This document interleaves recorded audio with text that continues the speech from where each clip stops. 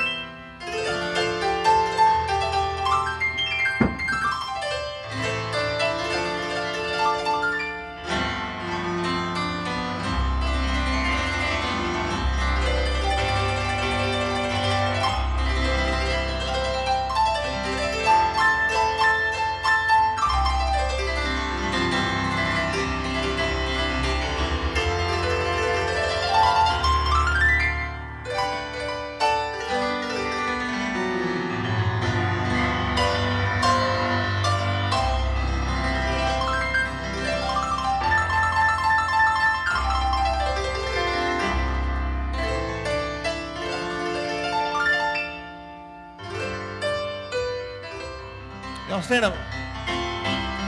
Blessed assurance.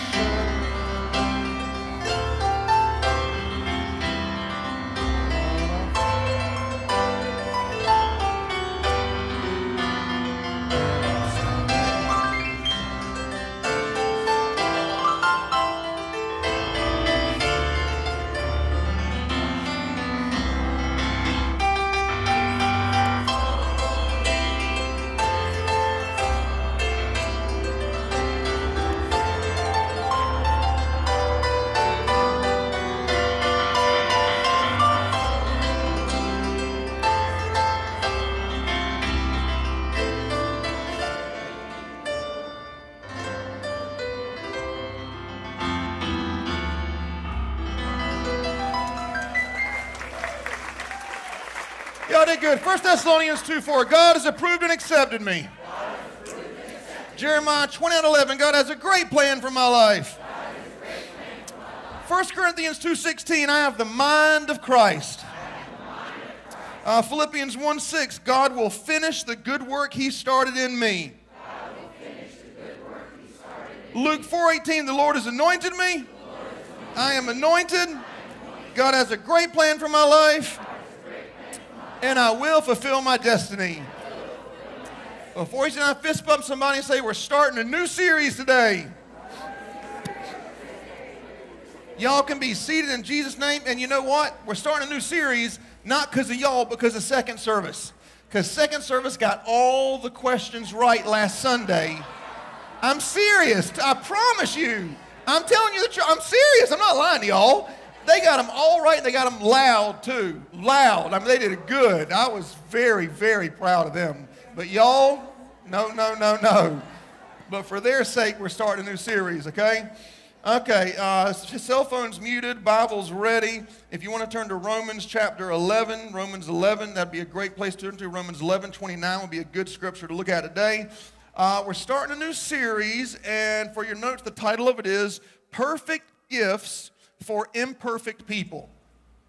Perfect gifts for imperfect people. Here's what we're going to do in this series. It's a short series. We're going to look at different people in the Bible that God gifted, and we're going to look at their lives and see how they screwed things up over and over and over again, yet God still used them to do supernatural things. Everybody say the word supernatural.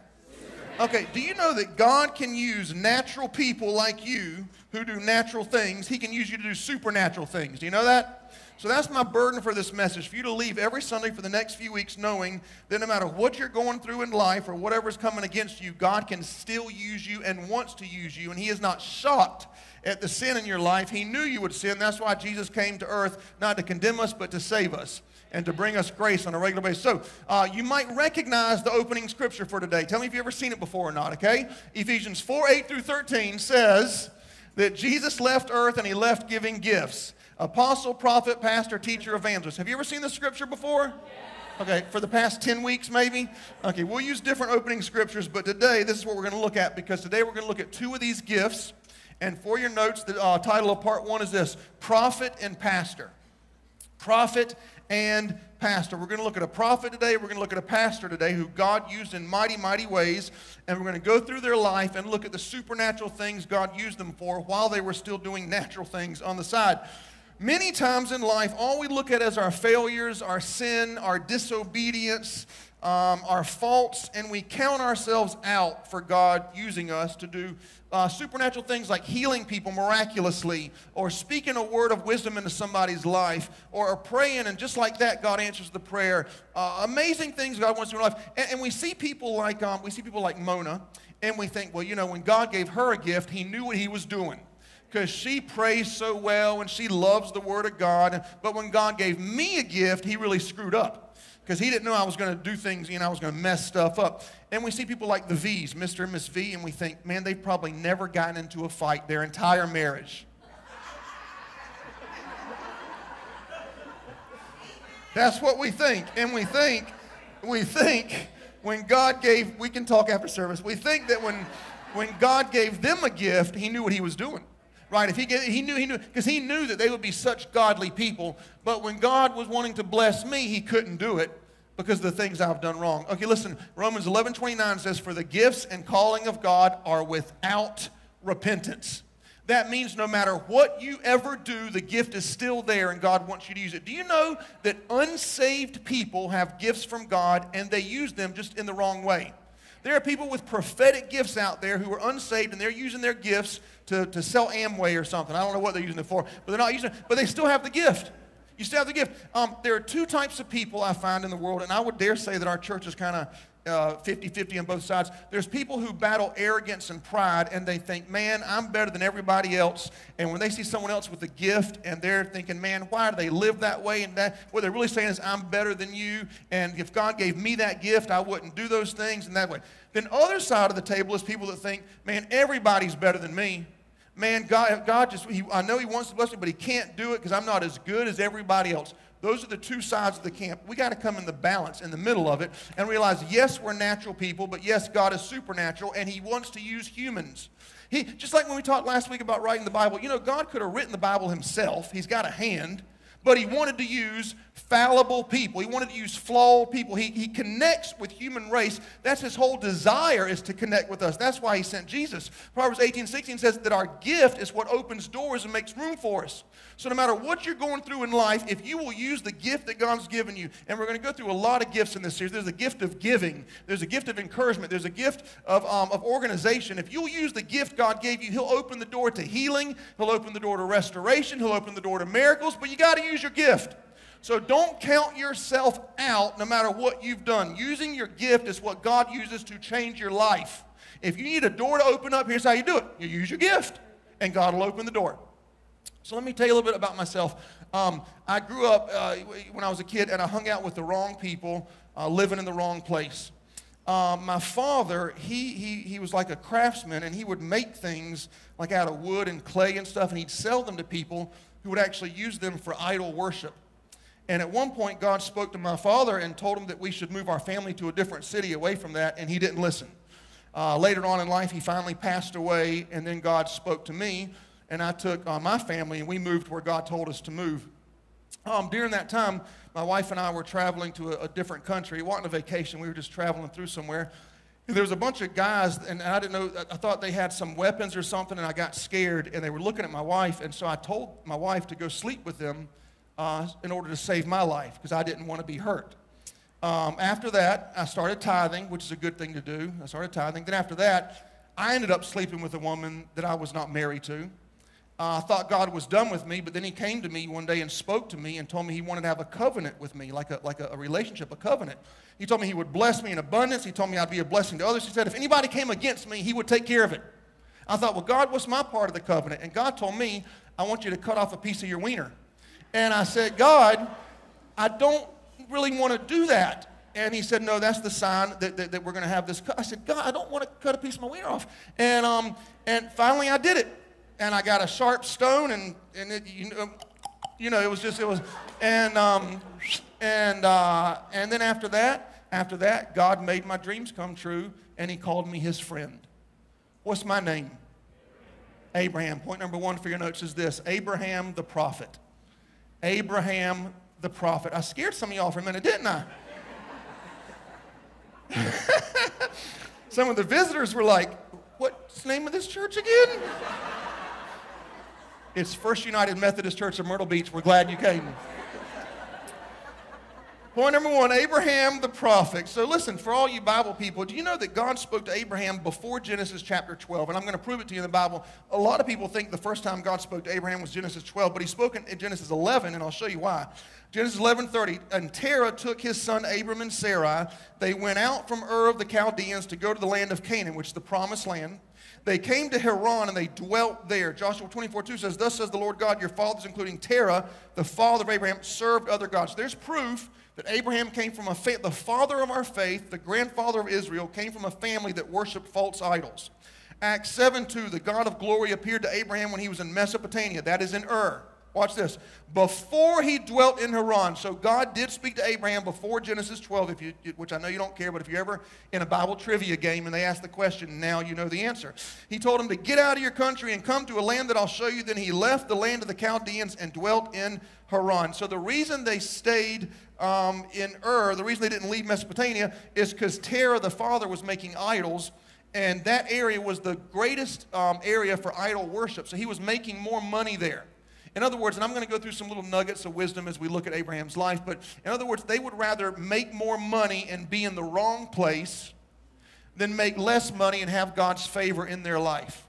And I know a lot of people, in fact, probably a lot of y'all that finally moved to Myrtle Beach when you know God's been telling you for years, because you would have rather stayed somewhere you weren't supposed to be and making more money than come to where God wants you to be and having His favor in your life. So Abraham was the prophet from God. God blessed him in abundance, but God used him for supernatural things, and Abraham did a lot of natural stuff as well.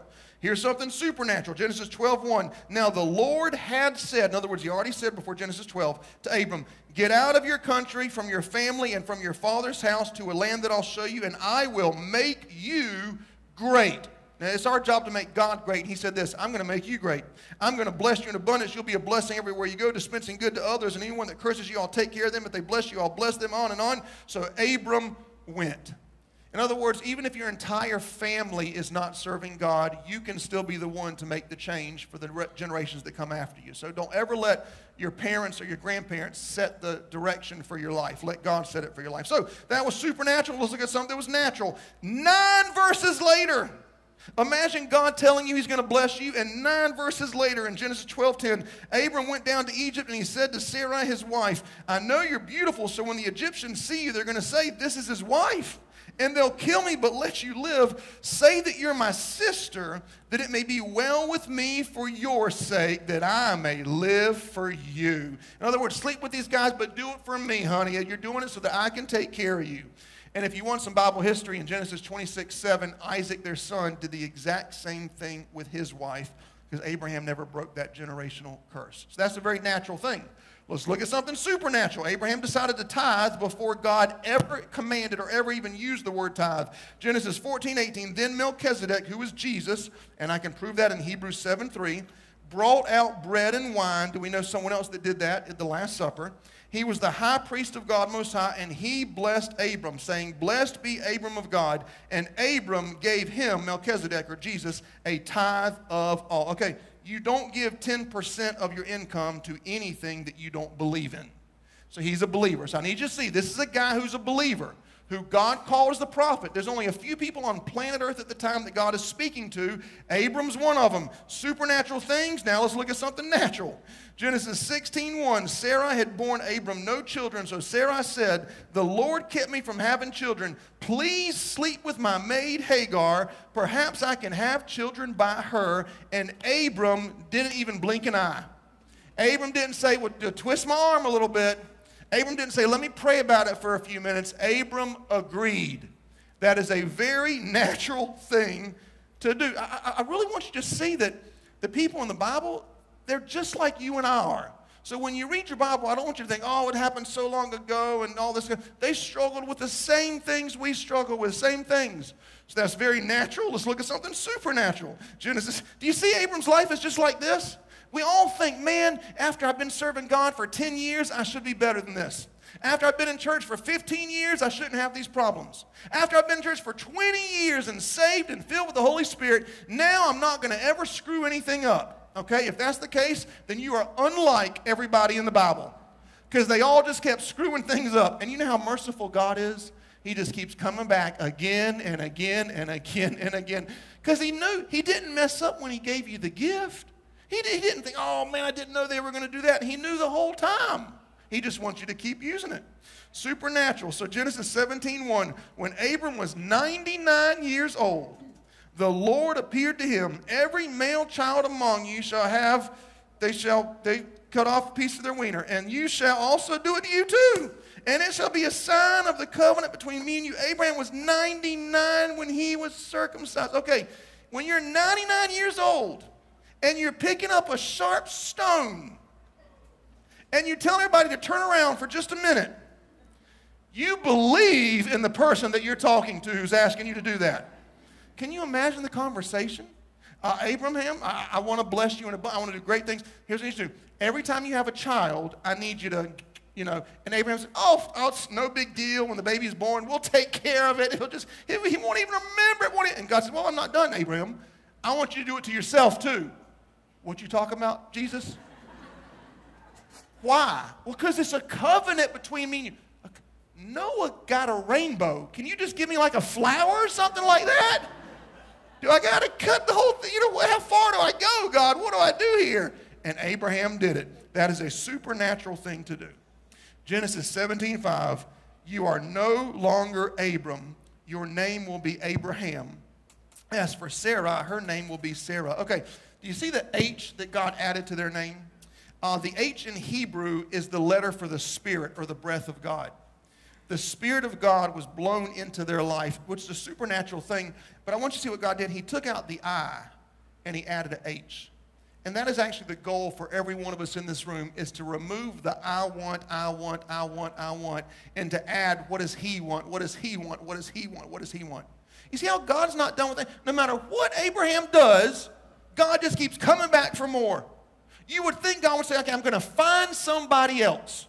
No one has screwed up this bad. I'm going to get somebody that's raised in a good Christian home with good Christian values, who hasn't made the mistakes you've made, and God just keeps coming back to Abraham. Let's look at something natural. Genesis 18:10. The Lord said, I will return to you, and behold, Sarah your wife shall have a son. Sarah was listening.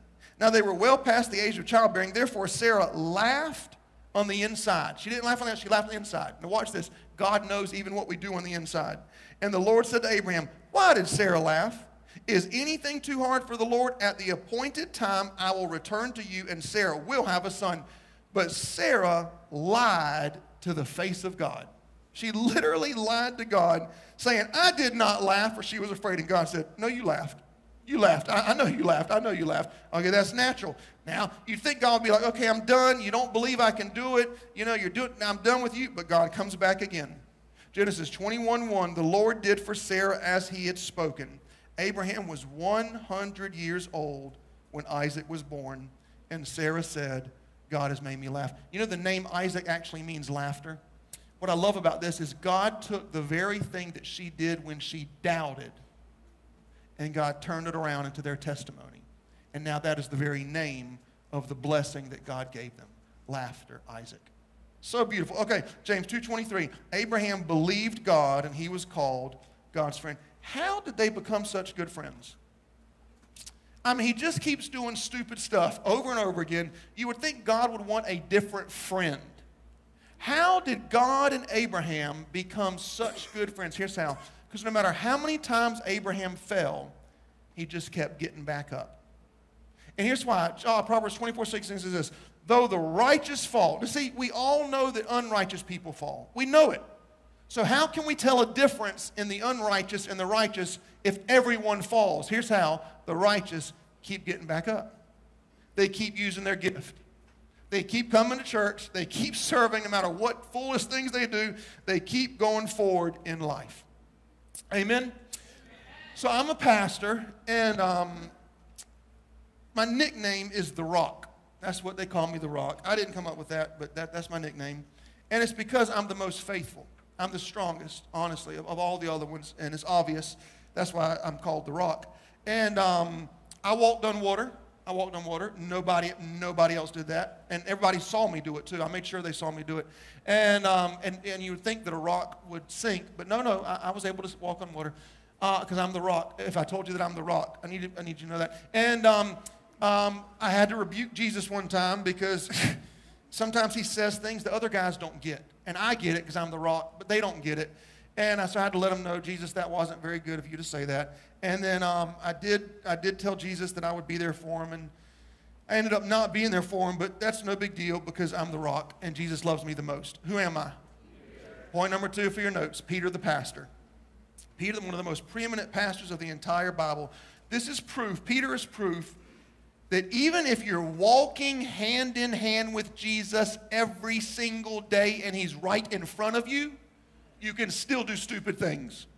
He can literally be sitting right next to you and you're talking to him and he's talking to you and you can be used by Satan in that moment. And I'll prove it to you biblically. So Matthew 14:25, Jesus went to them walking on the sea. When the disciples saw him walking on the sea, they said, "It's a ghost."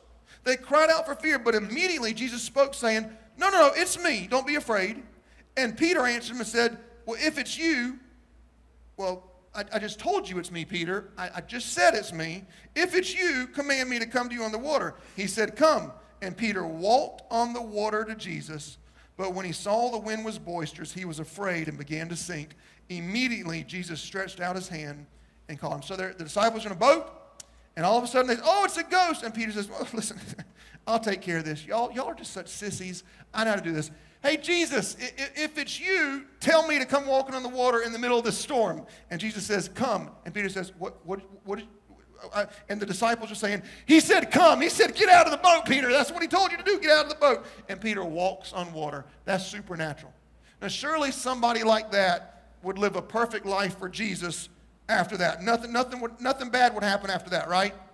You know, Peter's biggest problem was his mouth. Is that any of y'all's problem? Mainly if you're from up north. I'm joking. See? All you from up north just did something with your mouth that was wrong. I proved my point. Matthew 16:13. Jesus asked his disciples, "Who do men say that I am?" Some say John the Baptist, some Elijah, others Jeremiah. But Simon Peter, this is a miracle. This is a miracle from God himself. Simon Peter answered, "You are Christ, the Son of the living God." Jesus said to him, "Blessed are you, for flesh and blood has not revealed this to you, my Father in heaven." This is a miracle, Peter. You said something right. "I also say that you are Peter, and on this rock I will build my church, and the gates of hell shall not prevail against it." Peter walks on water. He knows that is Christ the Messiah. Now Peter's good for life, right? Matthew 16:21. From that time, Jesus began to show his disciples that he must go to Jerusalem and suffer many things and be killed and raised on the third day, which is good news. But Peter took the Son of God aside and began to verbally rebuke him, saying, "Far be it from you, Lord, this shall not happen to you." But he turned to Peter and said, "Get thee behind me, Satan. You are not mindful of the things of..." Okay, so Jesus is telling him, Jesus is pretty much preaching the gospel. I'm going to die, I'm going to rise again, everything's going to be great. And Peter says, "Lord, I need to talk to you for a minute. Come over here. You know, I understand you're under a lot of stress, but the other guys, they don't like it when you talk like this. Now me, I'm the Rock, so I get it. I understand what you're saying. But I don't think you should say things like you're saying. You're scaring the other disciples." And Jesus looks at him and says, "Get thee behind me, Satan." He just recognized that Jesus is the Messiah, and now he's being used by Satan. I bet Peter thought, you know what? That's it. I'm not going to say anything ever again.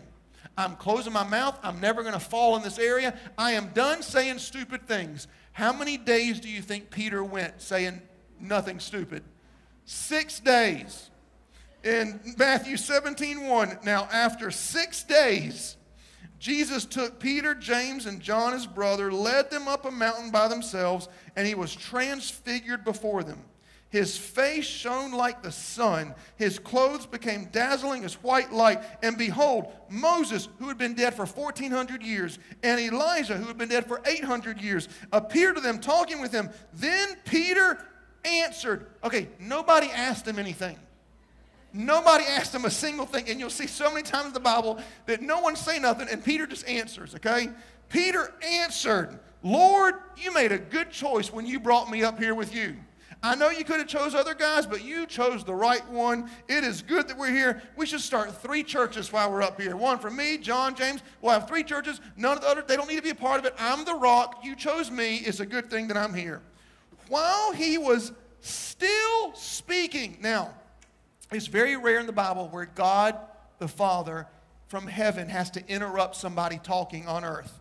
This is one of those very few times. While he was still speaking, a bright cloud overshadowed them. A voice came out of the cloud saying, this is my beloved Son in whom I'm well pleased. Shut up and listen to him. Hear him, Peter, hear him. What an amazing and a beautiful moment that Jesus was having with Moses and Elijah. And Peter's thinking, you know what? I need to say something. I need to talk about how good it is that I'm here. I'm sure after that, Peter never said anything dumb anymore. And just so you know, Revelation 11:6, if you want to write it down, Revelation 11:6, the 2 witnesses in Revelation are Moses and Elijah, and that proves it by what we just read. But anyway, okay, so Jesus is washing their feet, right, Last Supper, and nobody says a single word except for one disciple. Who do you think it was? Okay, the only one to talk. This most beautiful historical moment, John 13:3-9, Jesus rose from supper and took a towel, poured water into a basin, and began to wash the disciples' feet. Then he came to Simon Peter, and Peter said to him, you shall never wash my feet.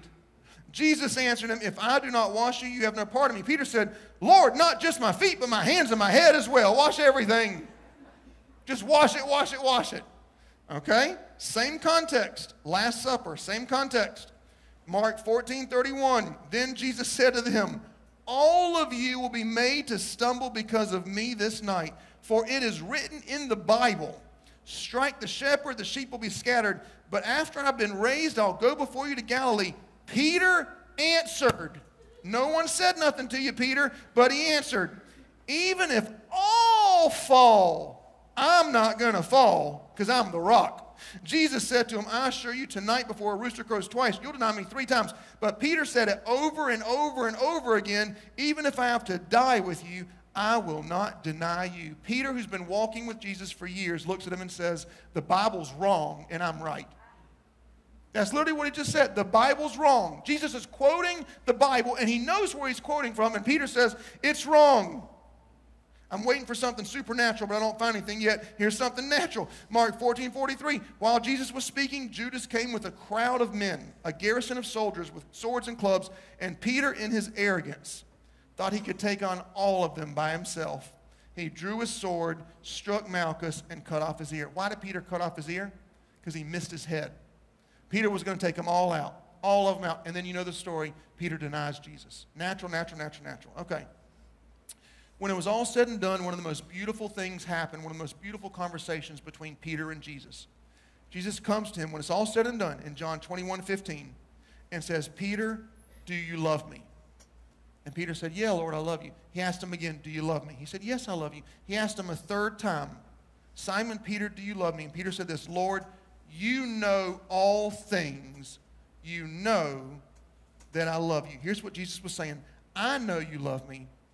But do you know that I know that you love me? When Peter finally said, you know all things, that's when the conversation ended. Because finally Peter realized, I did love Jesus the whole time. I knew I did, but I wanted to make sure Jesus knew that I knew that I loved him. So what I'm saying is, even when you fall, you still love Jesus.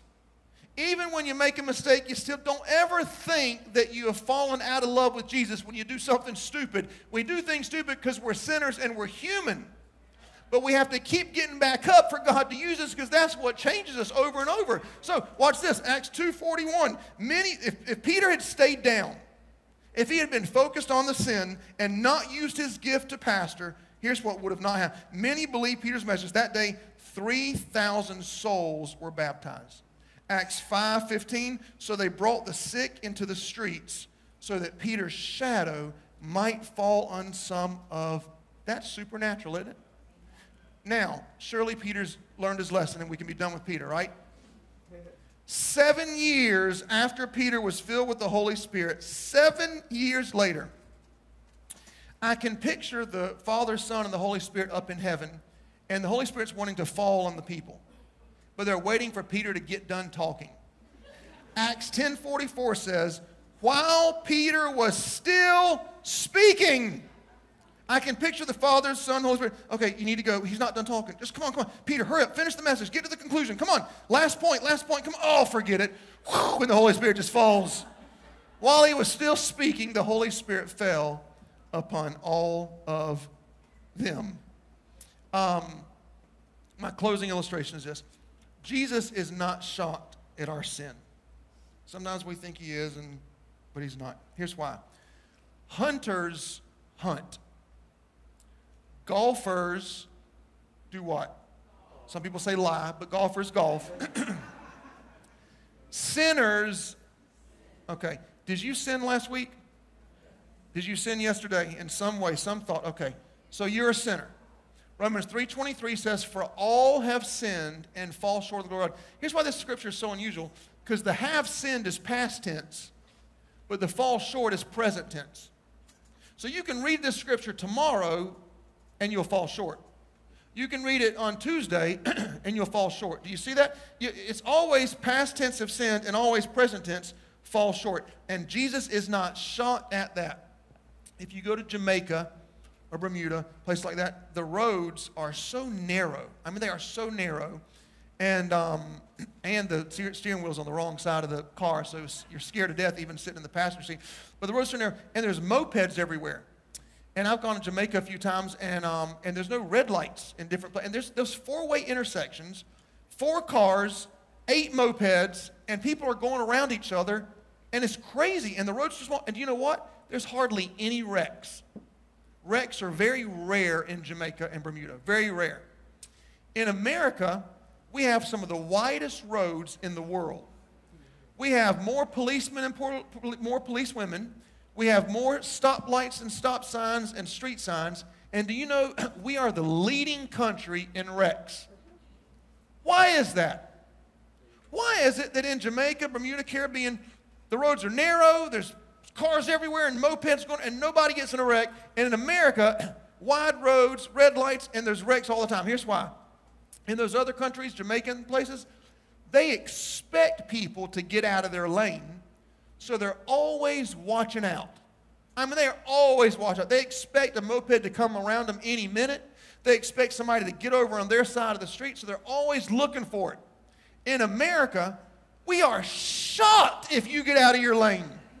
If you even get this much of your tire over the line in the middle of the road, we will sit on our horn and give you the look of death.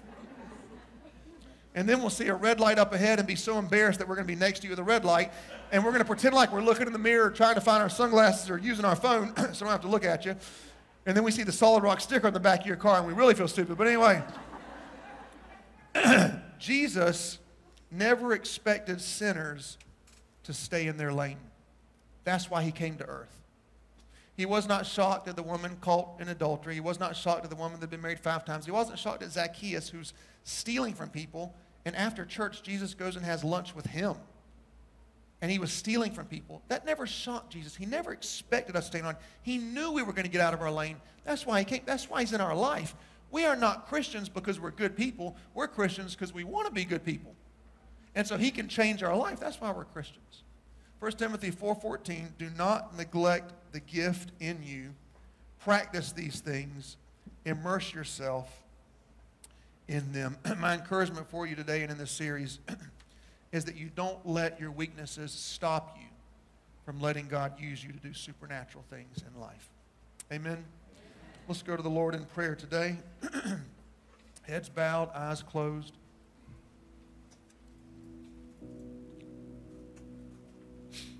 We just want to take a few minutes for the Lord to speak to you.